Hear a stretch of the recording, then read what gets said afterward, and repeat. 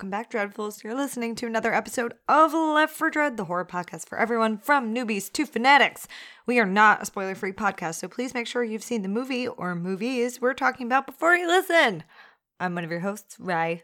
And Guten Morgen! I am one of your other hosts, Chris! Of course.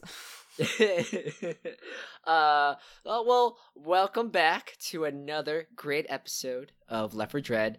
This week, we are reviewing Goodnight Mommy, which is a 2014 Austrian horror film directed by Veronika Franz and Severin Fiala. And this was a award-winning film. It was selected as Best Foreign Language Film for the 88th Academy Awards. So congrats, Goodnight Mommy. Yeah! So this was my first time seeing this movie. This was my first time as well. Okay. My one thing that I saw when I was doing a little bit of background for this was that there were so many reviews that were like, oh, I didn't see the ending coming. And I was like, how? I think I texted you this, and I will post screenshots to prove it. I said, I'm 11 minutes into this movie and I'm calling it. And I did. And I was right. With the exception of like one thing. I think it's just because like it's not really often that a horror film gets recognized enough to win an Academy Award, foreign or otherwise. I feel like this is the same case with like Marvel movies and superhero movies where in the critic circle there's such a bias against genre film in general.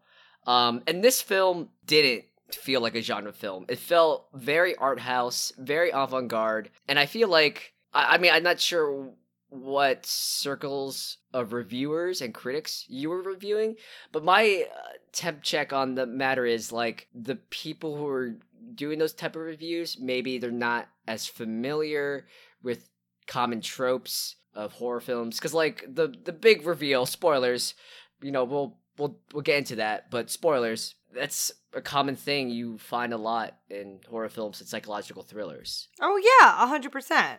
So like that kind of irritated me. I was like, are you trying to like placate to someone by saying you didn't see it coming? Because I thought it was very obvious. But what I do think that whether you know it's coming or not, what I think that this film really achieves well is the misdirection it puts you throughout this entire movie. It's like a masterclass in misdirection, I think. Yes, and tension.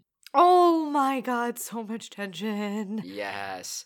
So before we go further, Rai, how about we give a quick recap for anyone who's listening and decided to not watch the film or they need a refresher. All right. So Goodnight Mommy is pretty much goes around two boys who are having this knee-jerk reaction to their mom coming home from some surgery.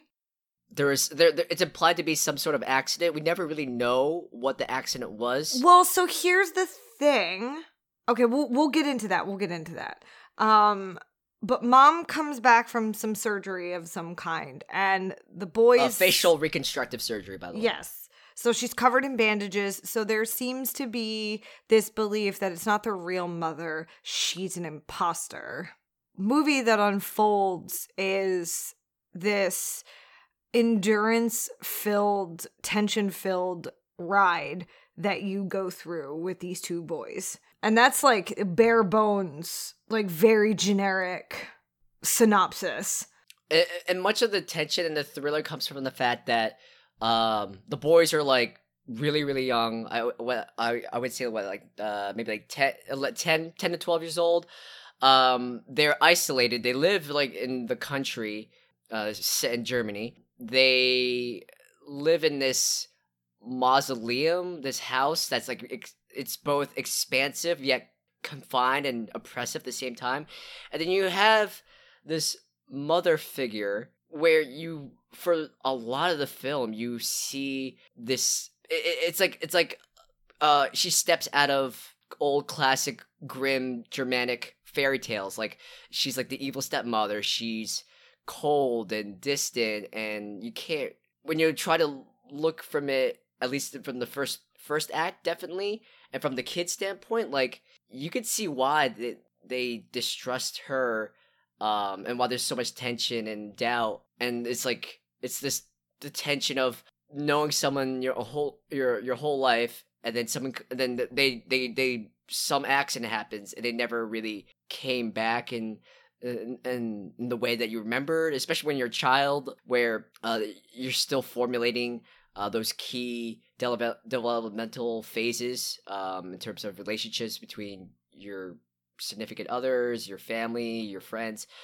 And basically, like, these kids are all alone with their mother, and this, for a significant part of the film, they play the mother as like this cold, distant figure. So, yeah, okay. So I want to just dive right in because I feel like there are a couple of different things to look at here, particularly when it comes to mother. I know that there was an accident, but I think the accident is referring to, again, spoiler for the 65 millionth time, I think that the accident is referring to how Lucas died, not what happened to her, because there are photos in the house of her face with like cosmetic surgery marks on it. So, and she doesn't have anything on the rest of her body. It's not like she was in a full body cast or anything like that. It was just her face. It was just her face. So I think that this was like planned cosmetic surgery that just happened to coincide with this tragic loss of a child, and then a separation and a loss of a career, like all at the same time. Oh, I actually, I literally just had a thought. Yeah. Remind me, the details are fuzzy. It seems that Dad is still alive. He's just not in the picture, or he left the family. Is that correct? Yeah, I think there was a separation or divorce. Okay, so like Dad's not I don't at want the to house. take it to like hashtag too real kind of territory, but like, what if I don't remember. They mentioned the dad very, very little. What could it be possible? Like, she could have gotten like reconstructive surgery because like the husband was abusive to her. Is that a reading that's too far fetched or not? Well, I would be inclined to believe that, but it seemed like the sequence of events that happened, especially after the boys come back with the priest, because they ask the priest or who shows up to return the boys, like, does she want to explain why they're behaving this way? She says, between the accident and the separation and everything, I think this is all just like a little bit overwhelming. So I think it was after they lost Lucas that the dad left. Because I think that's the way she says it to the priest. All right, good to know. All right. Yeah. I mean, this movie plays a lot in like subtlety, and it leaves a lot of things open-ended, which I'm not criticizing. Like, I love that aspect of it. That's why we're having this episode right now, because it just generates good dialogue, good conversation about ways you can read the film. Yeah, I think that the sleight of hand that this movie uses isn't to its detriment at all. I don't think it takes away from it, because I think that this is where, even though I knew that one of the boys was dead, I don't think that even if you know it's coming, it's almost not the point, because the way they constantly misdirect you from the way the boys are behaving and the question of, and questioning whether or not one or both of them are there, it misdirects you to the way the mom is behaving the entire time. Like, there is something wrong with her.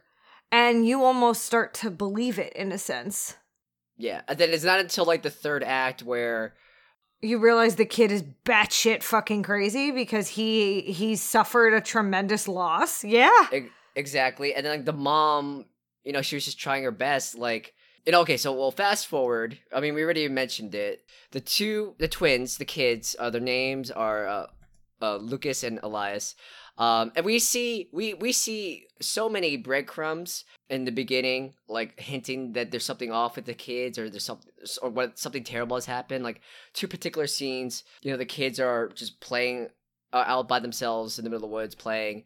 The two boys enter the cave, and then Elias calls out to his brother Lucas, and there's no response. And then there's another scene right at the very beginning where Elias is chilling on a a raft in the middle of the lake, and he's calling out to his brother again, Lucas, Lucas, and there's no response. And you just see like nearby from the in the water, the bubbles, the bubbles. So like Lucas maybe drowned. Maybe that's how he actually. That's exactly died. what I think. How I think he died. I think it was either. So here's the thing. I don't know if Elias or Elias had these tendencies while Lucas was alive, because I think the kid knows his way around a fire. So I think one of two things happened, because don't forget, Mom freaks out when she sees a lighter in his room, and we don't really know why. And based on what happens at the end of the movie, the kid obviously knows what he's doing. Yeah, so maybe this kid had like destructive behaviors to begin with. Either he had destructive behaviors to begin with and like let his kid brother drown just to see what would happen, or it was truly an accident, and the only way his fragile baby mind could cope was to pretend like he was still there. And it sounds like Mom tried to do it too, and maybe this is why the husband left, because as we later find out, she was laying out 2 breakfasts, 2 lunches, 2 dinners, 2 sets of clothes, like pretending that Lucas was still alive because Elias still saw him. And then she stopped. And then she stopped because she was like, no, he has to get over it. She was trying to get her life back, and I think that was why it was cosmetic surgery.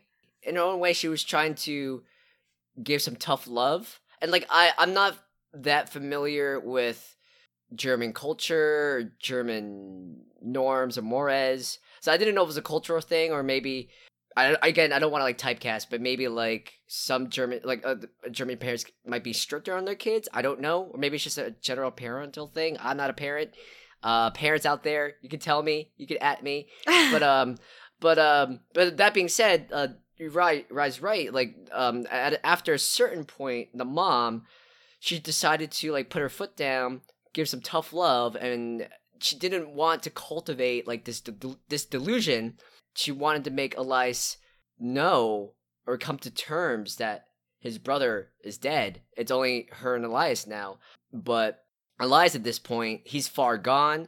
He sincerely believes Lucas is still alive, and no matter what the mom could say or could do or could plead, no amount of quote-unquote evidence would ever be good enough for them to convince them that was not her mother. I think they got close. I think they got close. I don't know. It's hard to say. I think that all the doubts and maybe the negative side of Elias that was there when his brother died, which makes me think maybe it wasn't an accident. Maybe he was like holding him underwater because they were playing or something like that. Maybe it started out as something like semi-malicious and ended up being just like this freak accident. Maybe that side of him manifested itself in how he sees his dead brother, because there are moments, especially when they have Mom tied to the bed, where Elias is going to let her go, and then Lucas comes back.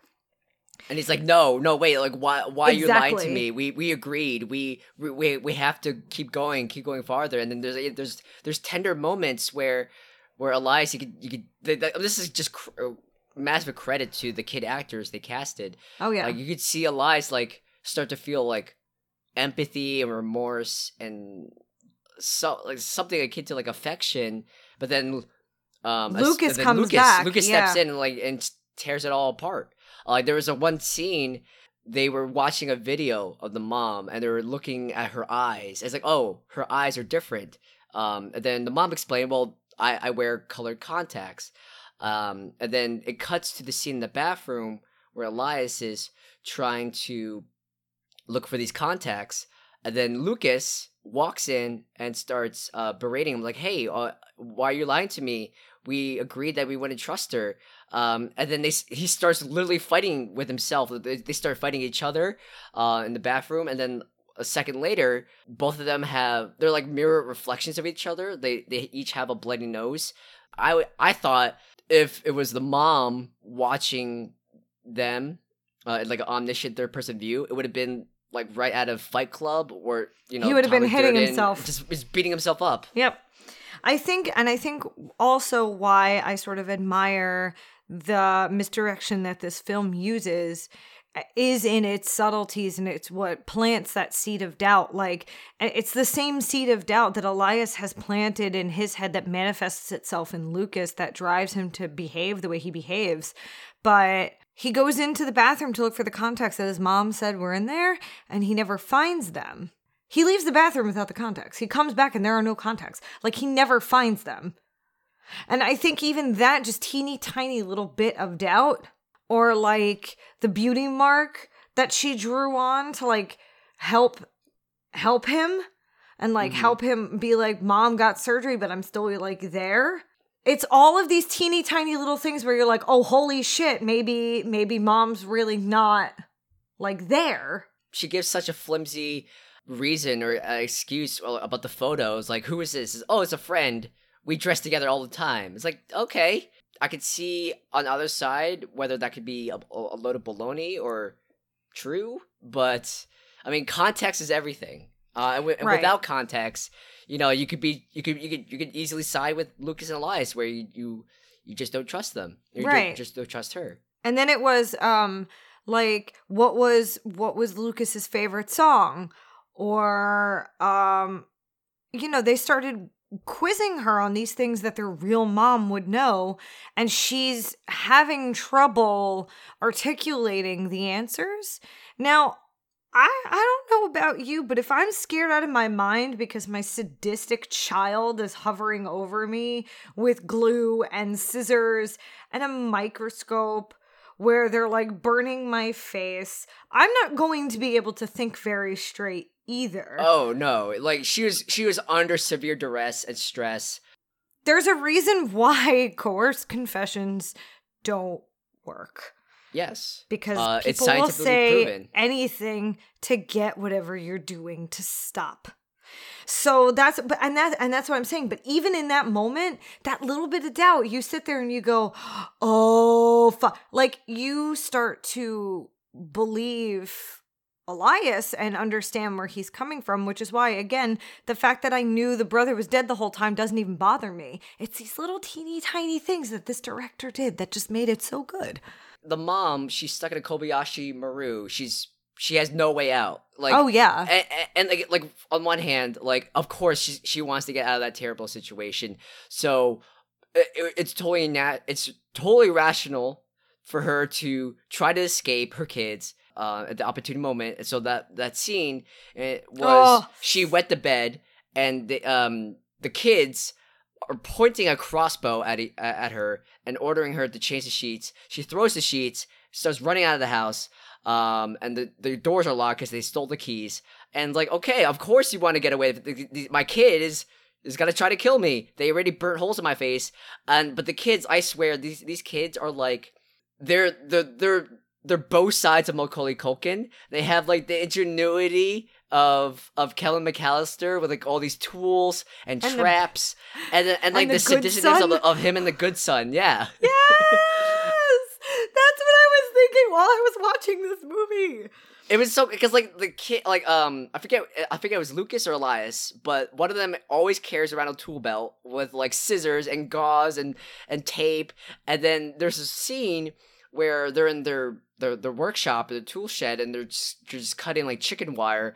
It doesn't pay off until the end, where the mom escapes and she trips over the wire, smashes her faces in, and then now she's new face that she literally just got done. Right, and she's a goner because she ran, which is the most sensible thing to do. But now that just confirms her quote unquote guilt with the kids. It's ingenious. It's terrifying because there's no way out. This film, like, was just so clearly, like, engineered to exploit your, like, most cringeworthy phobias. Yeah, why is it a thing that in horror movies that evil twins or scary twins are just the most terrifying First of all, thing that ever. is like one of my favorite. I love twins as like a thing in Do you horror know where that movies. trope came from? Besides The Shining, I have no Yeah, idea. besides The Shining, or is there some like mystical Greek myth about twins? It's not Or- a mystical Greek myth. It's actually kind of sadistic. The Nazis used to do experiments on twins. Because they used to think that they like I wish I did more background about this, but I've heard about this. They used to think that like there was something with twins. I don't know that had to do with their genes that just like made them, I want to say, either superior or a threat. It was one of the two, but they did a lot of experiments on like twins. Wow. Yeah. So it's kind of sad in that sense. So maybe that's where it came from. I don't know, but I know that was a thing. Going towards like biblical myth and theology, what was oh god, what was his name? Cain? The two brothers? Cain and Abel? Cain and Abel, were they twins? No, I think they were just brothers. They're just brothers? Okay. Yeah. Okay, well, we'll do some research, and if there's any historians or theologians or mythical scholars who can help us solve this mystery, we would love to hear from you. Okay, so here's what happened. Twins obviously come from the same bloodline. We know this. So Joseph Mengele, I think is how you say his name.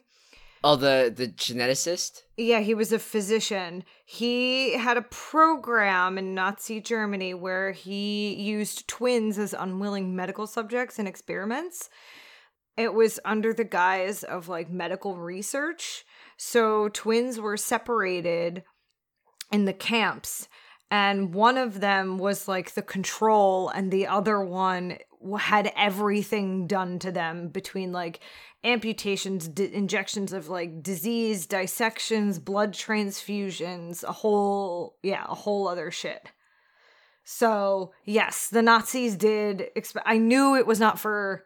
Yeah, so the Nazis did experiments on twins. And I knew there was like a whole thing with them and twins. Like that much I remembered. I honestly couldn't remember why. I should have realized because they were Nazis, it was more sadistic. But I don't know where the origin of like twins in horror movies came from. We should do some more research about this. Because I want to watch like all the twins in horror movies now. Okay, you know what? We'll have a twin themed we'll have episode. A twin themed episode? Okay. Yes, we're doing it. Great. I do think that it's interesting that apparently this director is sort of like known for not punishing, but like actually it's kind of like punishing humans, like the study of human despair. And that is this movie like all over it. Yes, I love it. Like the depth of human despair to like the nth degree, like the loss of a child, the loss of a twin, the loss of sense of self because you don't look a certain way anymore. You don't have a husband and you have to put your house up for sale. Like all of these things. It's hashtag too real. It deals with concepts that are just incredibly relatable to everyday life, but it just pushes the envelope a bit where it just gets to like, oh no, this is bad. Oh yeah. And I think that's what I was saying before, is that this movie's sort of like made to exploit phobias of all kinds between like your traditional like creepy crawlies like insects, or not recognizing someone else. There is the whole thing that they did with her mouth that I really had an issue watching. I have a thing with teeth. They super glued her mouth. No, not that. The thing with her teeth. Oh my god! Wait, yeah. What was she? What was that? It was like a. I don't know. Okay, I had to look. I have a thing with teeth. Like in all honesty, I have nightmares where like my teeth fall out and it like wakes me up. So I have a thing with like teeth. So when that happened, I shit you not, Chris, I stopped watching. I like closed my eyes and I looked Too away real. because Too I real. couldn't. Yeah. Yeah. So I'm just I was like, that was one of those things where like, oh shit, this kid is just not this normal. kid is a like, sick fuck. you're like again, it's Kevin McAllister as the ultimate sociopath because like for just to describe what happens. No, go ahead. I'm fine with you describing it. I can't watch it. So here's the thing. That's part of the reason why I only watched this movie once, because there was enough that unsettled me that I'm like, I think I'm okay for a little bit. Yeah, I need a double ice cream and some wine and stuff. But yeah, I don't like, this kid must have like looked up or some torture methods on the internet, or he's just really creative and sadistic, because I think he's just really creative. Yeah, because I think he has killed his brother. and yeah, he's home alone. They're home alone, and then they have a tool shed. So like, he takes like a wooden dowel, sticks it in her mouth, and they're doing something with a pair of floss, and like you see it a little bit on her close up on their face, but then it cuts to like a shot away from them, and you could just hear her yelling and crying and screaming, and it's like, I don't know what's going on. It sounds terrible, and it sounds terrifying because it's like, it's a method of torture you can do with everyday objects, and like floss. Who tortures people with floss? Kids, 12-year-old twins, children. Yes, it's crazy. This whole thing was just so unsettling, and like, to the bones. Like, it was so unsettling to watch. I don't think I could breathe till the end of the movie. They're all dead, right?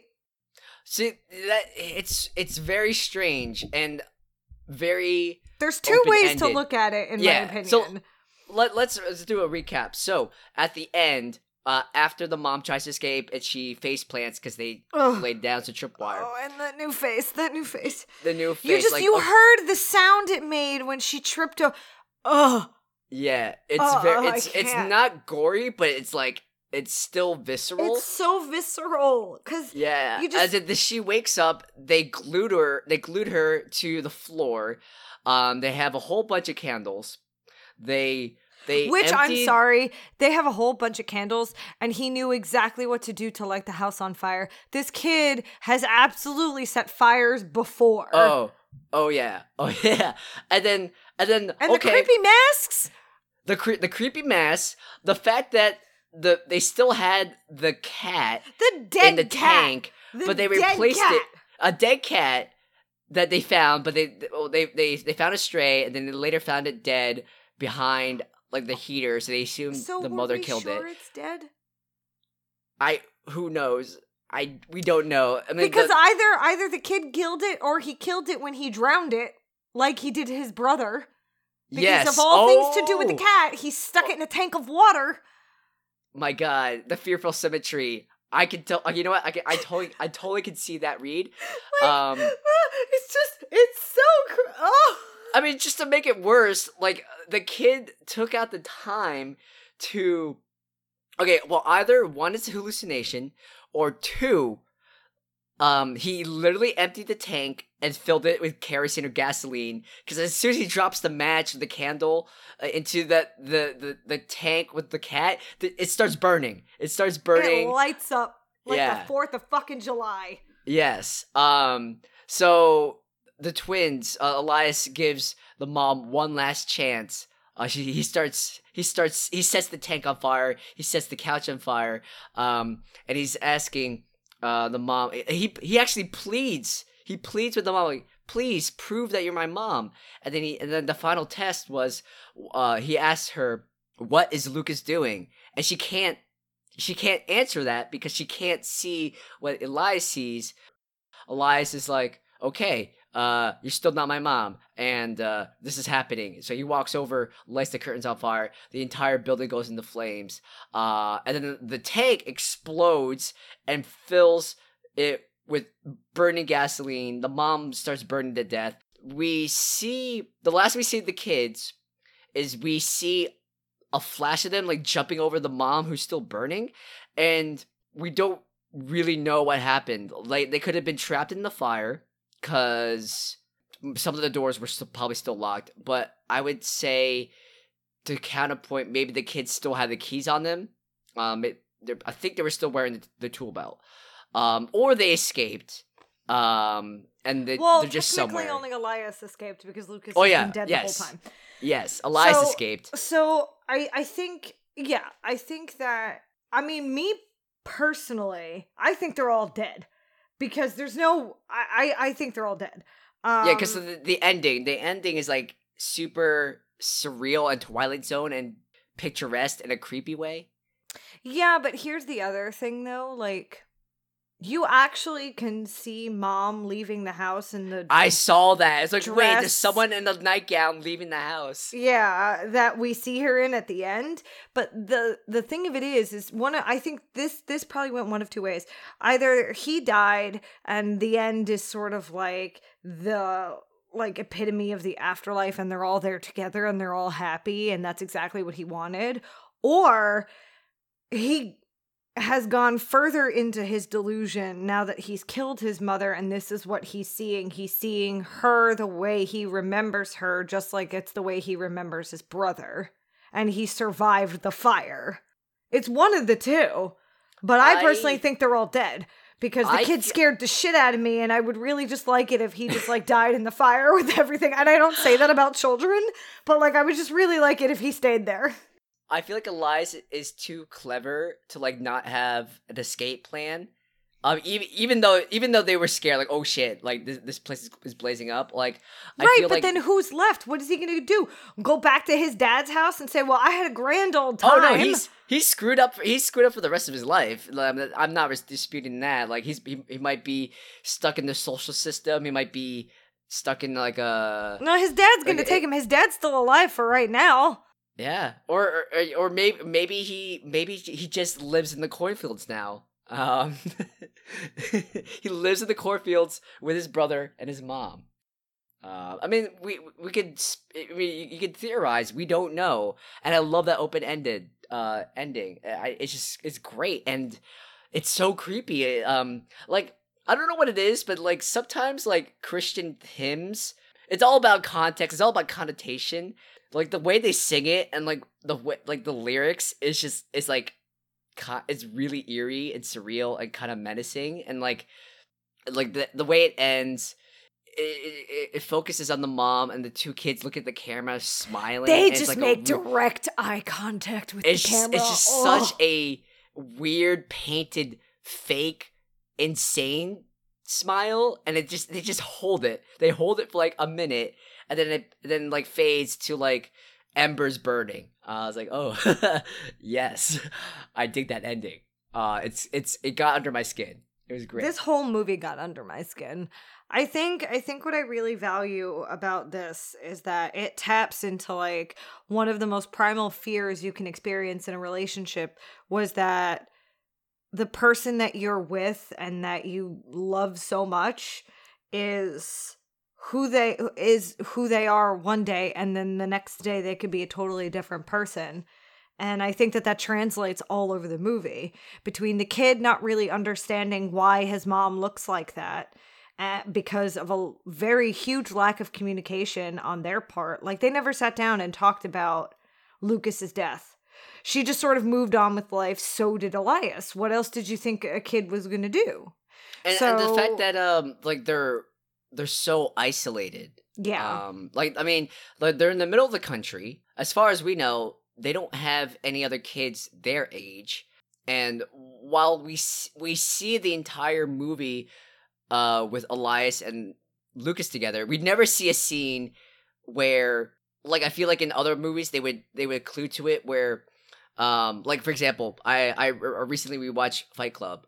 So in the final twist, we see all the scenes where the narrator thought he was interacting with Tyler Durden, and they do really quick shots where it's the narrator beating up himself, or the narrator handing a beer to no one. But we never get that exposition or that alternate view at the end.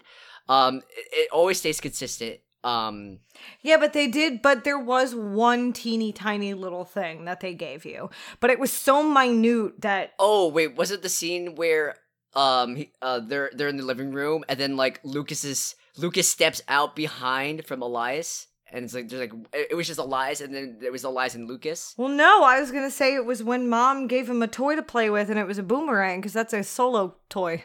Oh yes, that too. Yeah. It's just so tiny. It's so tiny.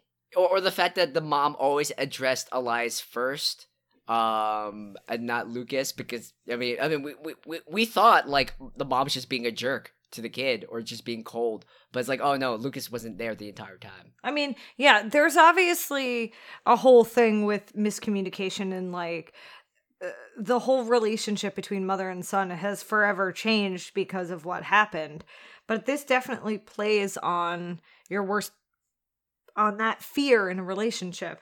Because after this, she also like lost a husband, which is a whole other kind of relationship. The relationship between mother and son is like every new mom's like nightmare fuel in this movie. And the mom herself, she's no peach either. Yeah, she isolates herself out of choice because like she's always stuck, or she always chooses to be stuck in the house. She pretended to be asleep when he came in.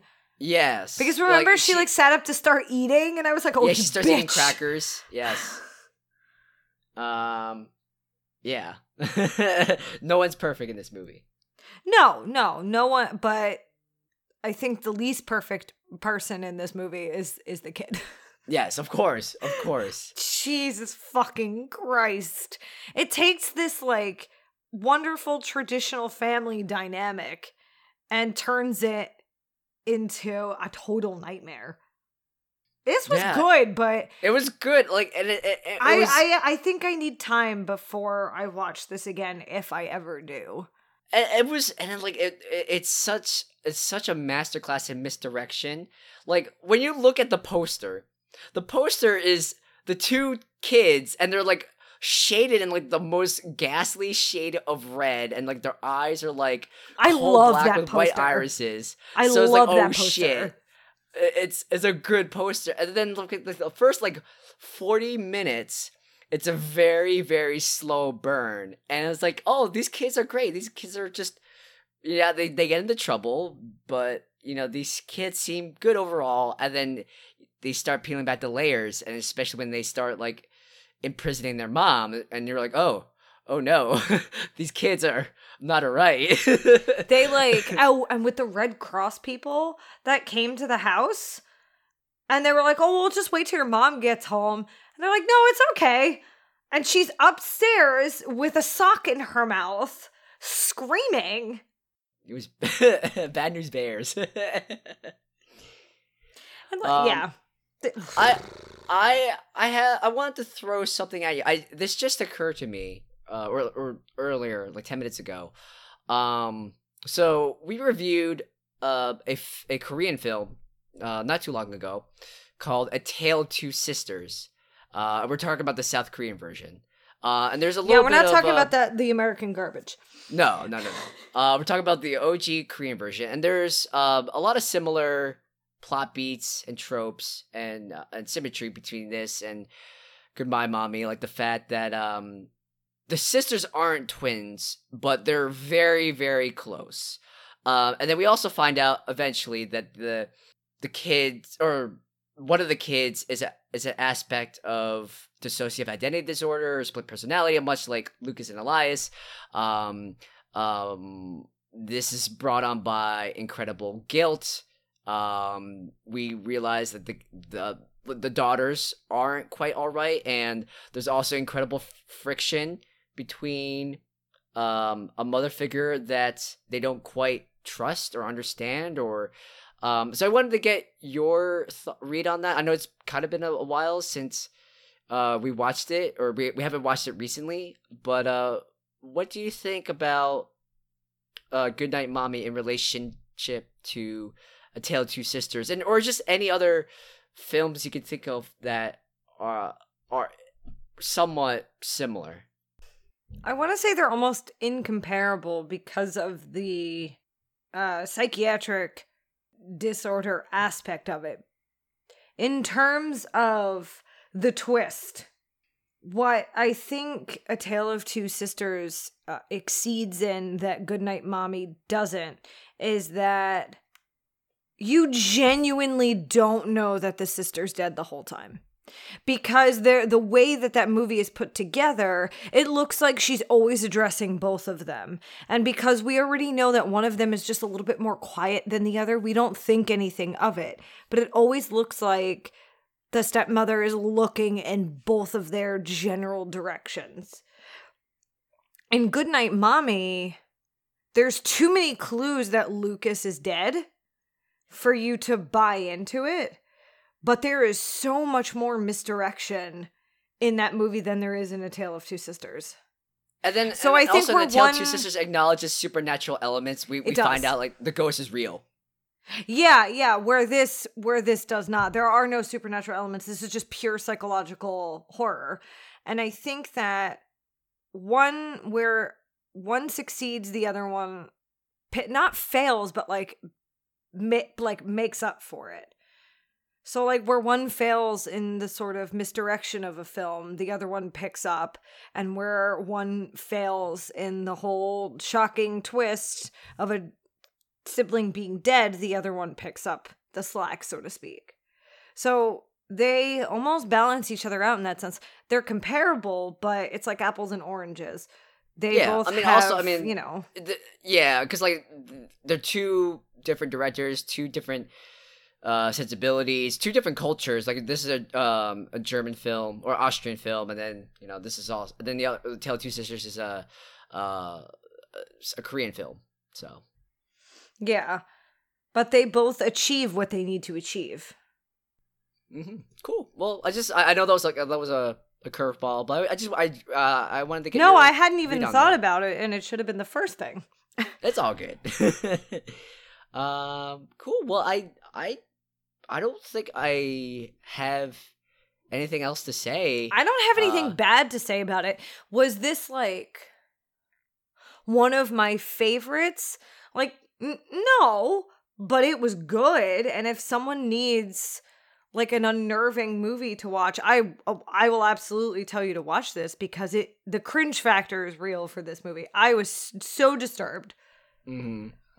Like the level that Chris was disturbed for Poughkeepsie tapes, I was disturbed during this movie. Like this was fucking, It's why I only watched it once. Not because I didn't like it, but because I literally could not bring myself to watch it again like 2 days after the fact or like a day after the fact. I couldn't do it. Yeah. For me, like I'm very glad that I experienced this movie. This is a foreign horror film, which we've done a handful, but we still haven't really scratched the surface. So it was really interesting to absorb this experience. The subject matter was dark and riveting and fascinating. And fucking twisted. Yes. That being said, this is probably not a movie I would rewatch again. Like, not because I didn't like it, but like it got under my skin. I don't think I was as uncomfortable with it as Poughkeepsie tapes. But this, like how I consume movies is I consume like comfort food. Like I just watch like the same horror movies and just generic movies like over and over and over again. This is not one of those films. I don't think this joins the wheelhouse of, I'm going to put this on in the background because I've seen... No. This isn't one of those movies. This is so unsettling. This is the type of movie where you're like, hey, you want to see something fucked up? And then you just delight. You don't even watch the movie. You watch the other person who you're introducing to you, and you see them squirm, and you just delight in your short and proud. Yeah. There was just so much. Yeah. Okay. Mm-hmm. Well, Ryan, what rating would you give this film? I would say a 3.8 out of 5 creepy twin masks.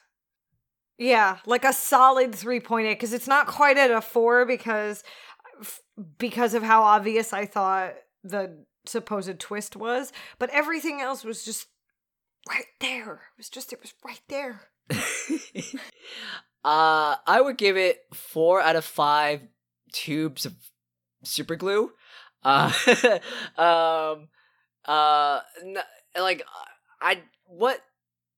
it didn't bother me like that there were so many breadcrumbs. I thought the beginning was really slow, and I understand why the pacing was slow. It's like to build tension and to lure you into like a false sense of security before like the batshit crazy stuff happens.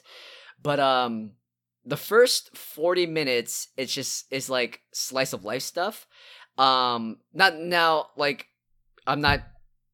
slice of life stuff is great. And that was important in establishing the setting and like who the characters are and how they relate, and then it just builds the foundation for acts 2 and 3 where things get really off the rails. And I felt like parts of it dragged, like for at least the first 30 minutes. Like some points were like, okay, where is this going? Like, is there anything? I wasn't bored, but like there wasn't anything quite going on. It was very, very under the surface, like stuff that was commingling and interacting with each other, and it doesn't pay off until like the second and third act. So you have to like stick through it. And even though this movie was like an hour and 40 minutes long, that first act for me seemed to drag really long, and then all of a sudden the movie was over, right? Well, then like when it gets to the second, third act, like things start to move, things start to escalate really quickly, and it's like, oh, okay, this is all happening, okay, and I was like, so that's like a very teeny tiny criticism of mine. Yeah, where, like, I felt like sort the of first like act. It's sort of like the whole movie, like a vast majority of the movie is kind of like running a mile. You have to take your time, slow and steady, and then at the end, it's like a fucking sprint. You're gone. Yeah, exactly. Yeah. But yeah, I mean, 4 out of 5 glue sticks. That's what I would give it. So cringe. But I really want one of those masks, but like so cringe. So we're gonna have a social distancing arts and craft day where we'll just Skype with each other and make some masks. And I gotta tell you, because I'm not artistically inclined in the least, it'll look exactly like a 10-year-old made it. Yeah. So therefore, it's accurate. It'll be very accurate. It'll be great. Okay. Great. On that note, thank you for listening to another episode of Left for Dread. Please don't forget to rate, review, and subscribe. Everything helps. You can listen to us on iTunes, Overcast, Stitcher, SoundCloud, and Spotify every Friday. You can follow us on Twitter and Instagram at Left for Dread Pod. You can find us on Facebook, and you can check us out on our website at leftfordread.com. Yes, and thank you again for listening. I hope everyone's staying safe out there. Hope you're not stuck in a house with a pair of twins. Fuck, I do too. Stay tuned next week where Chris and I are discussing The Void from 2016. The Void. I've never seen that one, so I'm excited. I'm always excited. So it's gonna be great. It's gonna be a good time. So enjoy. Hope you enjoy this episode and stay safe out there. And your homework assignment is to watch The Void. And don't forget, stay dreadful.